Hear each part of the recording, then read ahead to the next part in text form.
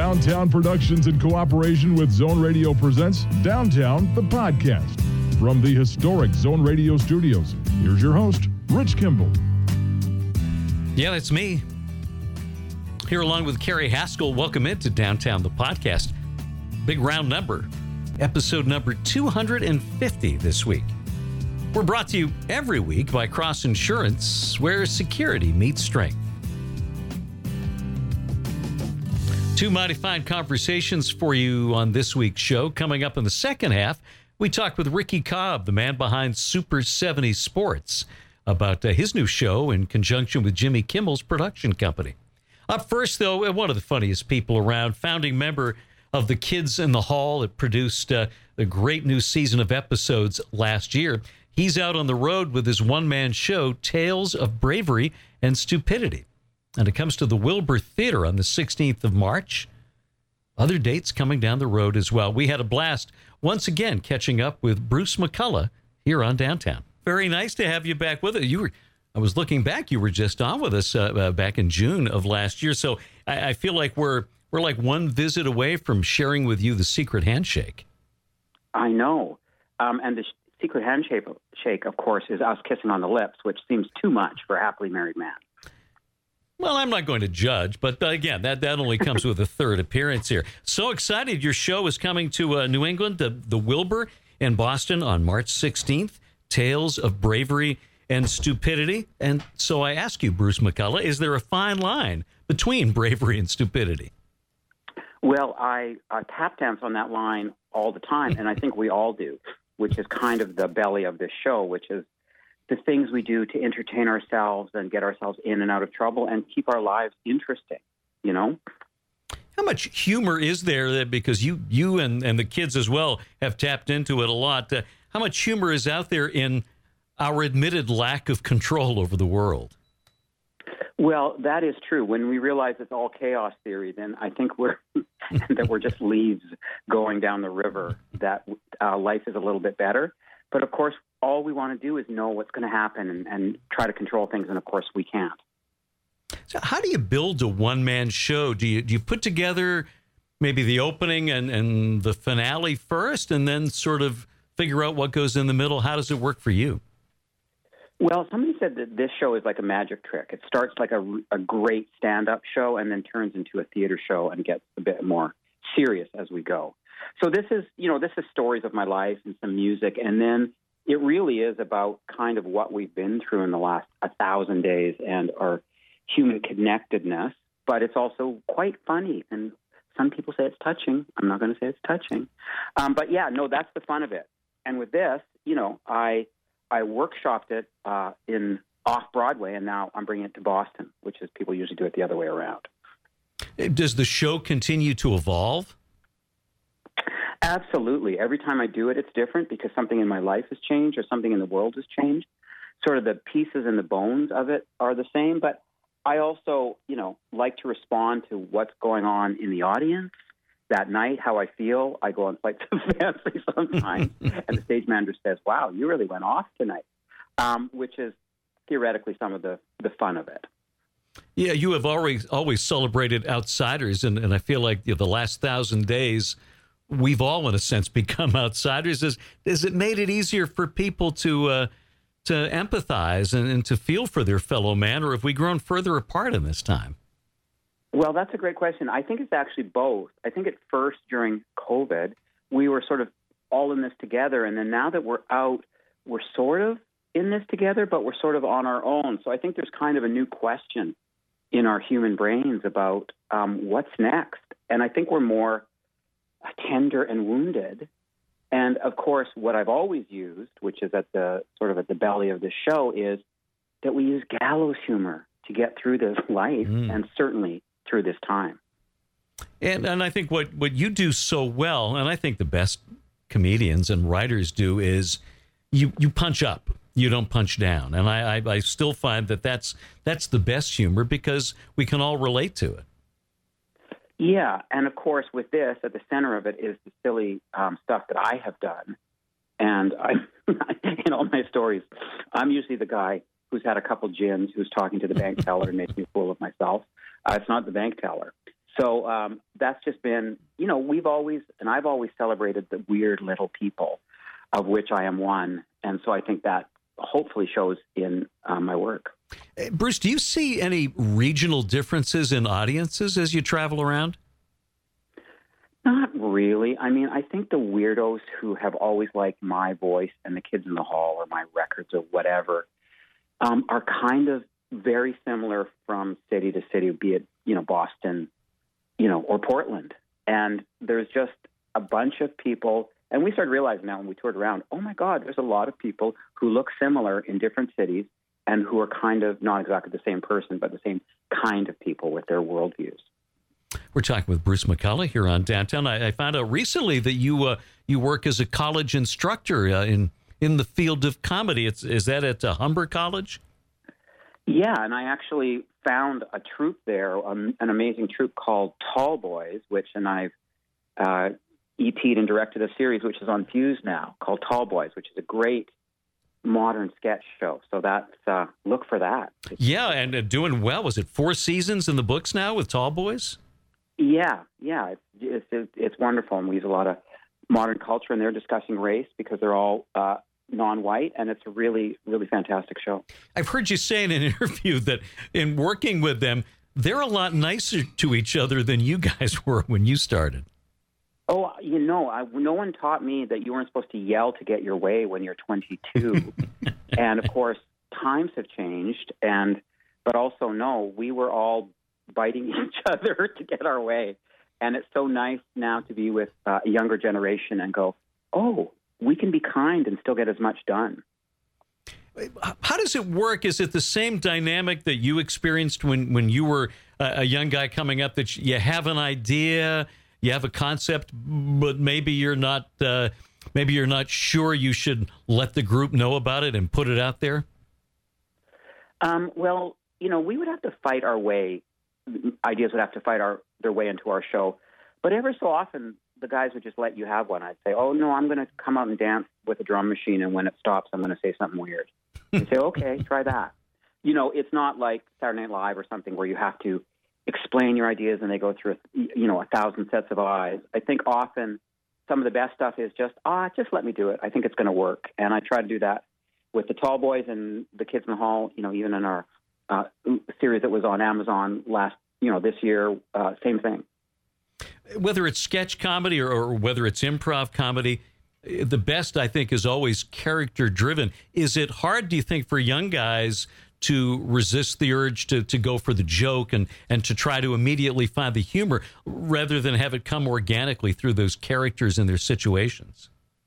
Well, I think so. I mean, often things that are written sound funny, and then you put them on stage and they're not so funny. And often, even directing something or whatever, the joke isn't the thing that gets the big laugh. It's the person going, in reaction to something. So it's very complicated. But I do think, I think funny lines, are something that we often don't have many of. Like sometimes there's jokes in our things, or my Gavin's all jokes or whatever. But it's like, we have often pieces that have no jokes, which is a kind of a weird thing. Now, when you started in college, am I right that you began as a business major? You're going to be out there slaying the business world? Yeah, I got 20% the first season. So or my first year, and then I found journalism. But it's like, I think that's why my obsession with businessmen who are, exchanging business cards and doing nothing came from that time when I went to college and failed miserably. I think we talked about this a little bit with you last time, but all of you and Kids in the Hall had, we can safely say, some challenging relationships with their fathers. How did that impact your approach to fatherhood? Well, I thought, because my dad was sort of a drunk salesman, that, if I was just a nice father who went to work and did shows and stuff, that my kids would be ridiculously happy. And of course, that's not the case. They have their own weirdnesses as well. But it made me, of course, want to have a family that was better than the crappy one I crawled out of. We were just watching before we called you up some of the great things that are out there on your YouTube channel. Is that a fairly new development, that channel? Yeah, I just put it up last week. When I hang up from you, I'm going to record some weird facts about the kids in the hall and put them up there. So yeah, I'm out there. I'm wearing pajamas now as well. I'm out there. I'm putting little Mr. Pajamas on TikTok and I ran into an old woman the other day who said, "Oh, it's Mr. Pajamas," and then she didn't know the kids in the hall. She just knew Mr. Pajamas.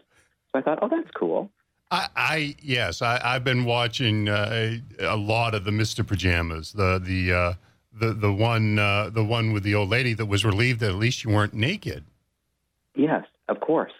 And I love that we went to Loblaws for 2 hours with my colleague, and we're shooting things, and I'm picking up grapefruits and trying to juggle them and stuff. And I'm in my pajamas, and no one says anything. I love the modern world. Ennui Santa is a wonderful character, too. Yeah, that was that. What kind of Christmas we're going to have? We're going to have ennui this Christmas. We don't have money for a lot of gifts. It's going to be ennui Santa. The new episodes, of course, were so great. The reception was fantastic from everybody. Did that scratch the itch for you guys? Like, okay, we did that. We don't need to do anything like that again right away. Well, first of all, we started saying, "Oh, wow, it's so great. We've got great reviews." And then we started saying, "Where are all the bad reviews? We don't trust any situation where there's no backlash." We're discussing whether we're going to do some more or not. We want to, eventually tour. You'll have to settle for ones of us in your various cities. But it brought us back together in a way, and we're talking about doing a bunch of stuff, but we haven't pulled the trigger on another season yet. Does Amazon want more? They do, and we're discussing we may do a special or two. We don't, it's all about getting those 5 chickens in the sack at the same time. So we're actually discussing that later today. Ooh. Is there ever been any talk, you mentioned, you guys going back out on tour, of doing like then you just mentioned specials, doing a recording of one of your live shows as a special? Yeah, I think that's something we'd like to do, because I think we do some pretty good live shows. We haven't toured for a while. We're not going to tour for at least a year. But I do think that that's one of the things we really want to put down before we put down our girdles and our dresses.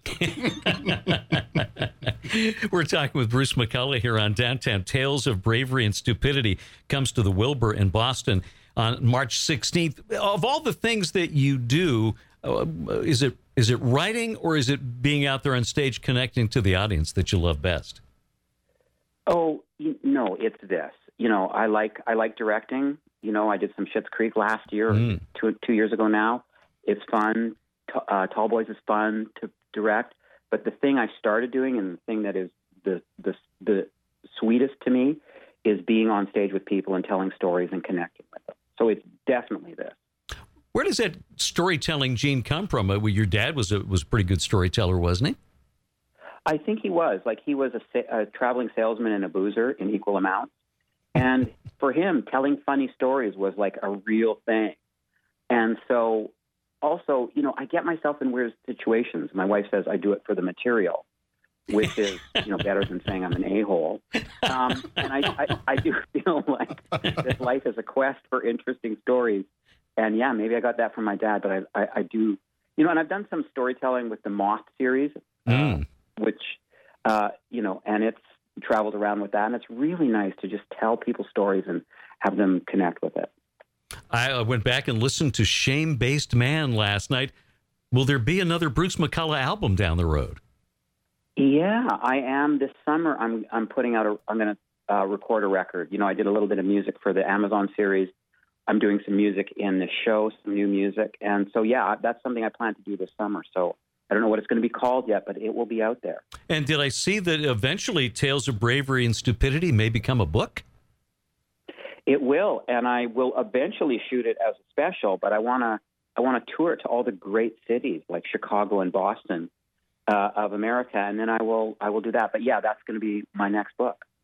Do you enjoy going on the road as much as you did when you were 20, 30 years younger? Yeah, well, you know what it is. It's when you look at, not to be serious, people like Norm Macdonald or Gord Downey of the Tragically Hip who are no longer with us. That's put a fire under me to go, you know what? I am still really good. Let's get out there and connect with people, not well, we still can, but I feel a lot of life force still. And, I think the reaction to the new episodes was that, well, pretty universal. I didn't see any of those bad reviews either, that you guys were at the top of your game, but because you allowed yourselves to age and to be those characters, but 20, 30 years later. And again, it goes back to that idea of character-driven comedy, which ages much better than something topical. Yeah, no, Mike Gordon is now, which is a character I do with Scott, is now, is 60, as am I. And, of course, I wrote 60 and on the pole, which is kind of what we are. We're still got our old bodies out there, but we're still rocking and still a little bit kind of sexy. So, yeah, no, I think processing the world around us, which is, of course, is ourselves, is something I've always done and something the troupe's always done, which I think is important. See, I don't think Fran aged. I just sort of held right there.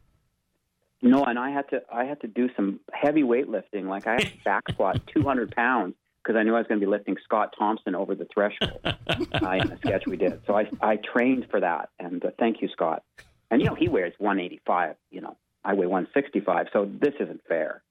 Well, no, not at all. Well, we love the new work you're doing. Looking forward to the show Tales of Bravery and Stupidity, March 16th at the Wilbur. Bruce, it is wonderful to catch up with you again. We appreciate you making a little time for us and wish you much success out there on the road. Well, thank you, and I appreciate your interest in a very weird little old man. Well, as a fellow weird little old man, I'm happy to be a member of that club. Yes. Well, we'll talk to you anytime. Thank you so much. Boy, he is so good, so fun to talk with. That is a Bruce McCulloch out on the Bravery and Stupidity tour. We do a chunk of that every day on our radio show. When we come back, after this word from Cross Insurance, Mr. Super 70 Sports, Ricky Cobb, talks about an exciting new project. Next on Downtown. Since its founding in 1954, Cross Insurance has grown from a small family-owned agency that started in Bangor, Maine, into one of the largest super-regional insurance agencies in New England. With a network of offices throughout New England, Cross Insurance works with top carriers to provide maximum value to you, your family, and your business. We are proud to be the official insurance broker of the New England Patriots and would welcome the chance to provide security for your team. For more information, visit crossinsurance.com. Cross Insurance, where security meets strength.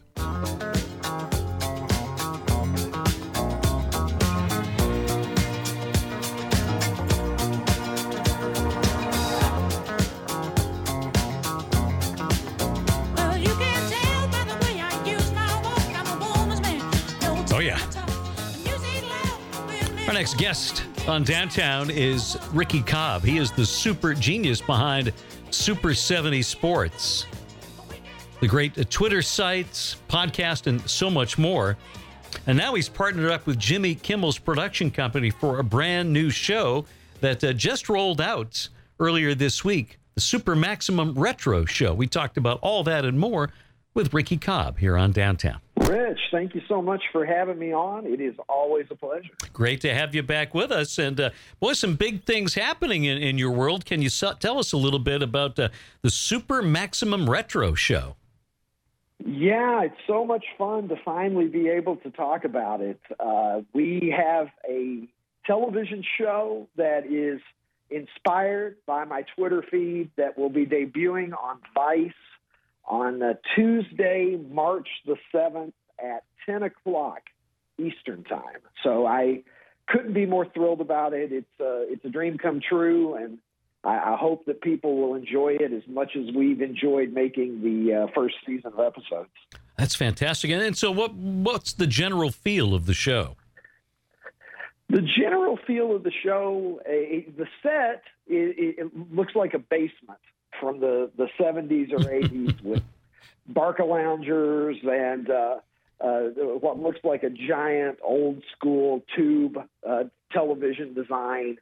And the feel should be that you're sitting around with your buddies, watching the kind of content that you would see on the Super 70s feed, whether that's interesting or funny photos or humorous videos, and some very, very funny comedians led by Chris DiStefano, who is the host and I think is one of the funniest up-and-coming comics in America. and a variety of some really talented, funny guests who get to react to this material, and it really creates for a very hilarious back and forth conversation with some pretty witty people. All right, if it's a great 70s basement, I hope there's room to move the furniture off the floor a little bit, slide them off the rug, and set up my electric football game there. Absolutely. We got to plug that in and make sure that the dog doesn't come by and try to eat the foam football or anything about that. I would say pretty much the only thing we're missing is the shag carpet. But that's just because we didn't want to be stepping on Legos and Hot Wheels while we were taping the show. That's a pretty good idea right there. So how did you end up getting together with Jimmy Kimmel and his production company? Jimmy has been a follower of Super 70s for quite a while. And a few years ago, Jimmy reached out to me and gave me a little bit of encouragement, which, as you can imagine, when you're in the position that I've been in, creating a lot of content and trying to grow your brand and trying to reach people with what you do, it's certainly a moment of a lot of encouragement when a guy the caliber of Jimmy Kimmel reaches out to you and tells you that he enjoys what you're doing. And it wasn't too long after that Jimmy had the president of his production company, Kimmelot, a guy named Scott Lonker, who's a wonderful guy, and he reached out to me and said, basically, Jimmy wants to see if there's a possibility that we could collaborate on something. And over the course of time, that collaboration eventually became the Super Maximum Retro Show, and it couldn't be more happy to be working with Jimmy and his production company. It's a great team that they have and a great honor. That's fantastic. Well, so happy for you, and can't wait to see the show starting on March 7th. Now, our mutual friend Josh Karp was on with us a while back, and he said you two also working on a number of other projects, including an animated show that he told us a little about that sounds amazing. We are, and Josh, in fact, I was just reading a text from Josh shortly before coming on the air with you, and of course, Josh is an incredible pleasure to work with, and we have an animated series in the works that he and I have been collaborating on with Jim Dotrieve, who is one of the co-creators of Bob's Burgers, for anyone among your listeners who enjoys that particular show. And so we've got something that's pretty good. I can't really get into the details on that one today, but it's something that I think certainly is going to scratch a little bit of a nostalgia itch as well. If I'm involved in it, there's probably going to be some 70s and 80s influence in there somewhere. So hopefully that's something that in the coming months we'll be able to put out there to the public, and people can learn more about that one as well. But a lot of fun working with Josh always. Well, that's awesome. Well, it's Super 70 Sports, the absolute best follow out there on Twitter. But Twitter's been, as you know, been a little different, been a little shaky at times lately. Has the change or the series of changes at Twitter impacted you at all? No, I can't say that they have. I mean, obviously, I'm watching every development over the course of the past months with as much interest as anyone, since it really is my platform. And obviously I have a lot invested in it in terms of pretty much everything that I'm working on, because whether you're working on a television project or whether you're working on a book, which is another project that Josh and I kind of have on the back burner right now, but something that we would both like to see come out into the world, which is the Super 70 Sports book, whatever that looks like. But all of those things feed off of Twitter, and certainly that's the bread and butter of what I do. And job one for me every day is to get up and try to come up with a couple dozen things that will entertain people. So I'm heartened that things look like they're going pretty well at Twitter, and certainly the health of Twitter, no matter who's in charge at Twitter, I'm a fan of Twitter. So Elon Musk has all of my support, because what's good for Twitter is good for me. And the podcast is still going great guns as well. Enjoying that a lot. We've, I think, gotten somewhere in the neighborhood of around 22 episodes, maybe more than that at this point, of the new Super 70 Sports Show, which is myself and my wonderful sidekick, the great Ronnie T-Shirts, joins me on every episode. And we talk about sports, we talk about pop culture, we talk about whatever interesting is going on in the news. Other than politics, we'll talk about darn near anything, both current and past. And it's just a couple of 50-ish middle-aged guys, talking about the world, and it's always a lot of fun. So is this all going so well now that you are you still teaching, or have you been able to give that up? I am still teaching. This is my 20th year at my college, and I'm making no official proclamations of any kind, but I think that we are nearing the finish line, if for no other reason than I'm so busy now that it becomes increasingly difficult to juggle all the balls that I have in the air. And when something has to give, which I think is going to be the case probably sooner rather than later in the big picture, I think it'll probably be moving full time into trying to make people laugh and that kind of thing. But it's been a good run, and whether this is the last year or just nearing the end, but not that close, we'll see. But yeah, Super 70s is getting to a point now where it's challenging just to manage all of the demands related to that, much less another career. Yeah, I don't know how you do it. Ricky Cobb of Super 70 Sports with us here on Downtown. Well, over the years, Ricky, is there one athlete that gets the biggest reaction whenever you post anything about them? Wow. Being completely honest with you, I've probably gotten more mileage from Larry Bird than anybody else. Now, there's a list of distinction. Earl Campbell, Ken Stabler, those guys are certainly staples. I've put the needle into OJ certainly many times, but that's a little bit different than the way that I handle the vast majority of people that I tweet about. Pete Rose is always one that will get a rise out of people, although certainly with Pete, it's a far different thing than Larry Bird, because Larry Bird's popularity rating is a lot closer to unanimous than Pete's is.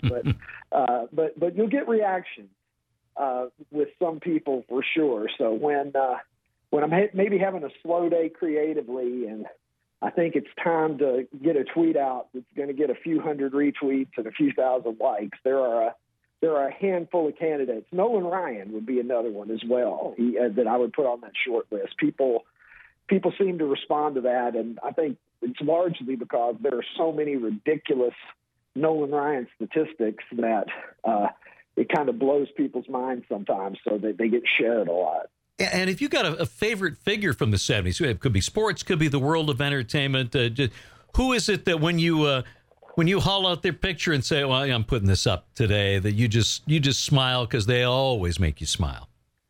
Well, that might be Linda Carter. Yep, Rich, that'll do it. I do like to have a Linda Carter break now and again, as a lot of my followers know, one of the most strikingly beautiful human beings to ever walk the planet. So Linda Carter tweets are always pretty nice. But I would say from a personal level, in terms of who I've admired and who's been an important figure in my life, I would probably have to go with Muhammad Ali as the one that, for me, from the 70s, means the most. I was born and raised in Kentucky, and so was he. And probably just about everything else about our upbringing and experience diverged pretty wildly from there. But he's a guy that I got to meet when I was 20 years old. Oh, wow. It was one of those experiences that you'll never forget. You know, he was the ultimate for me when I was a kid. We've lost some 70s icons just in the last couple of days. You posted earlier today about the death of Tim McCarver at 81, and his career seems like a career that only could have really kicked off in the 60s and 70s. A guy from the rural South who ended up befriending Bob Gibson and becoming such a terrific team, and then going on to be a broadcaster when the expectations of broadcasters were very different, and McCarver was able to get by with that great humor and personality. Yeah, McCarver was a guy that I used to watch on satellite back in the old days with the giant NASA-style satellites that you used to put out in your yard. And back in the freewheeling days when things weren't scrambled yet, I used to watch Tim McCarver on WOR in New York, and when he was just doing regional stuff. And then, of course, he became one of the most prominent national announcers of certainly my lifetime. And a sad day, I remember seeing Tim McCarver's baseball card in the late 1970s and being fascinated by the 20 lines of the tiniest font possible. You needed a microscope to look at his career batting record on the back of his last couple of Topps cards. And, that was really my first impression of Tim McCarver. I thought he was Methuselah, and he was probably 38 years old, but it's certainly a loss for those of us that have grown up listening to him in the booth. And then yesterday, the passing of the iconic Raquel Welch. Yeah, that one hit me hard. I had just tweeted about her the day prior, and that's really not that unusual of a coincidence because she does turn up in the timeline periodically, and that's certainly not going to change.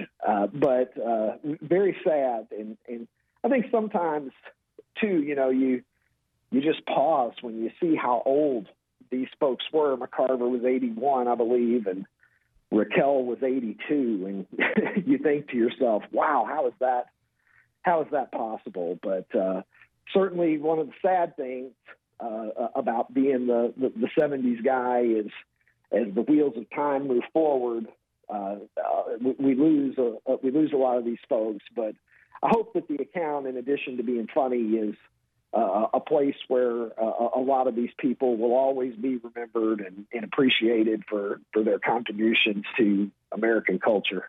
Oh, absolutely. And we talked to a lot of those figures from the 70s here on our show. And you forget because they're, in your mind, they're sort of locked in where they were age-wise when you first saw them on TV all those years ago. And then you say, Mike Farrell's 84 now. Good God, how did that happen? Yeah, it's obviously it makes all the sense in the world when I look in the mirror and realize that I'm 51 and I was watching this guy on MASH when I was in third grade. You can certainly make that connection, but it's still just amazing how the years pile up on us. And a lot of these people who were really icons of the 70s and 80s, I think every time we see an obituary come across the wire, we should, remember to appreciate these people while they're still with us. So, Ricky, what is it about that decade that makes it ripe for not only celebration, but also parody and fun and the great humor that you have on the website?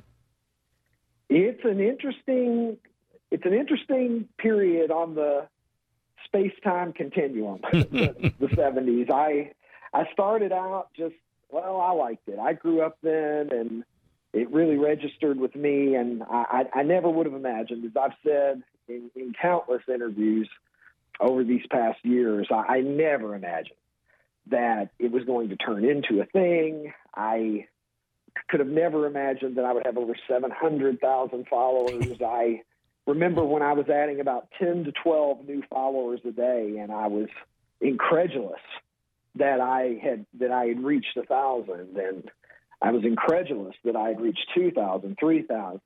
That seemed like so many followers to me at the time.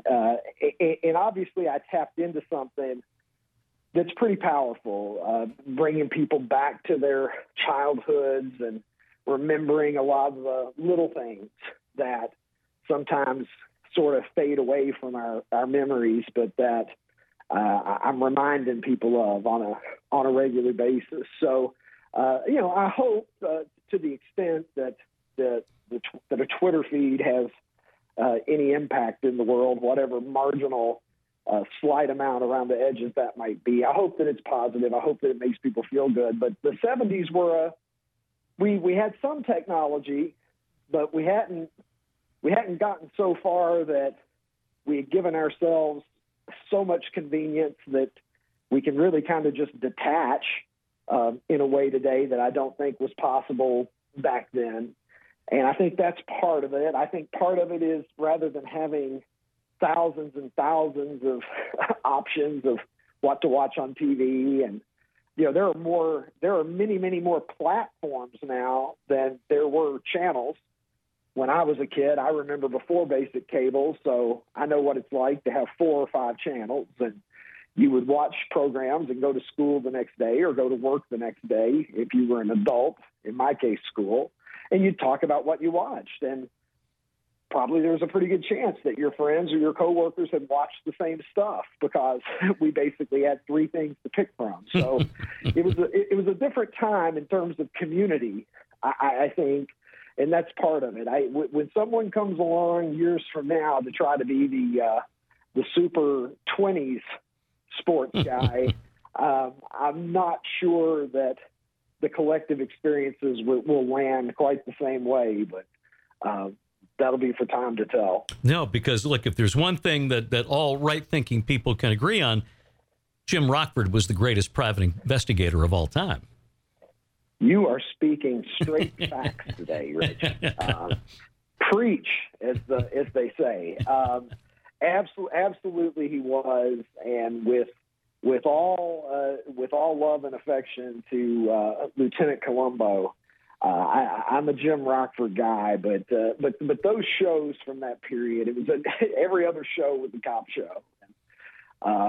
They were all good, and I look back on that era with a lot of fondness, and from TV to movies to just the aesthetic of the era. It was just an interesting looking time. Photos of the 70s usually scream, hey, I'm the 70s, whether that's tube socks to your knees or a bad haircut that looks like your mom put a bowl on your head, or it might just be that green. It might be the picture of that powder blue tux I wore to my senior prom. Yes, absolutely, especially if you had the ruffles. Oh, you got to have the ruffles, of course. Yeah, powder blue and ruffles. Now, and why can't we bring that back? That's been another one of my things. Some people look at the 70s and they say, why did we ever do that? I look at the 70s and I say, why can't we do that again? So it's just a matter of philosophy. I'm all in favor of that. Well, Ricky, it's great to talk with you. As always, I love the work that you do, Super 70 Sports and the whole Super 70 Sports universe. We're glad to see it grow. Can't wait for the Super Maximum Retro Show coming to Vice on March 7th. We wish you continued success, Ricky. Thanks so much for visiting with us today. Rich, thank you so much for having me on. Always a pleasure to talk to the good people of Maine. That is Ricky Cobb, Super 70 Sports Super Maximum Retro Show on Vice TV. Our thanks to Ricky, and thanks to the wonderful Bruce McCullough, and of course to you for visiting with us this week. For Kerry Haskell, I'm Rich Kimball. We'll see you next time on Downtown the Podcast.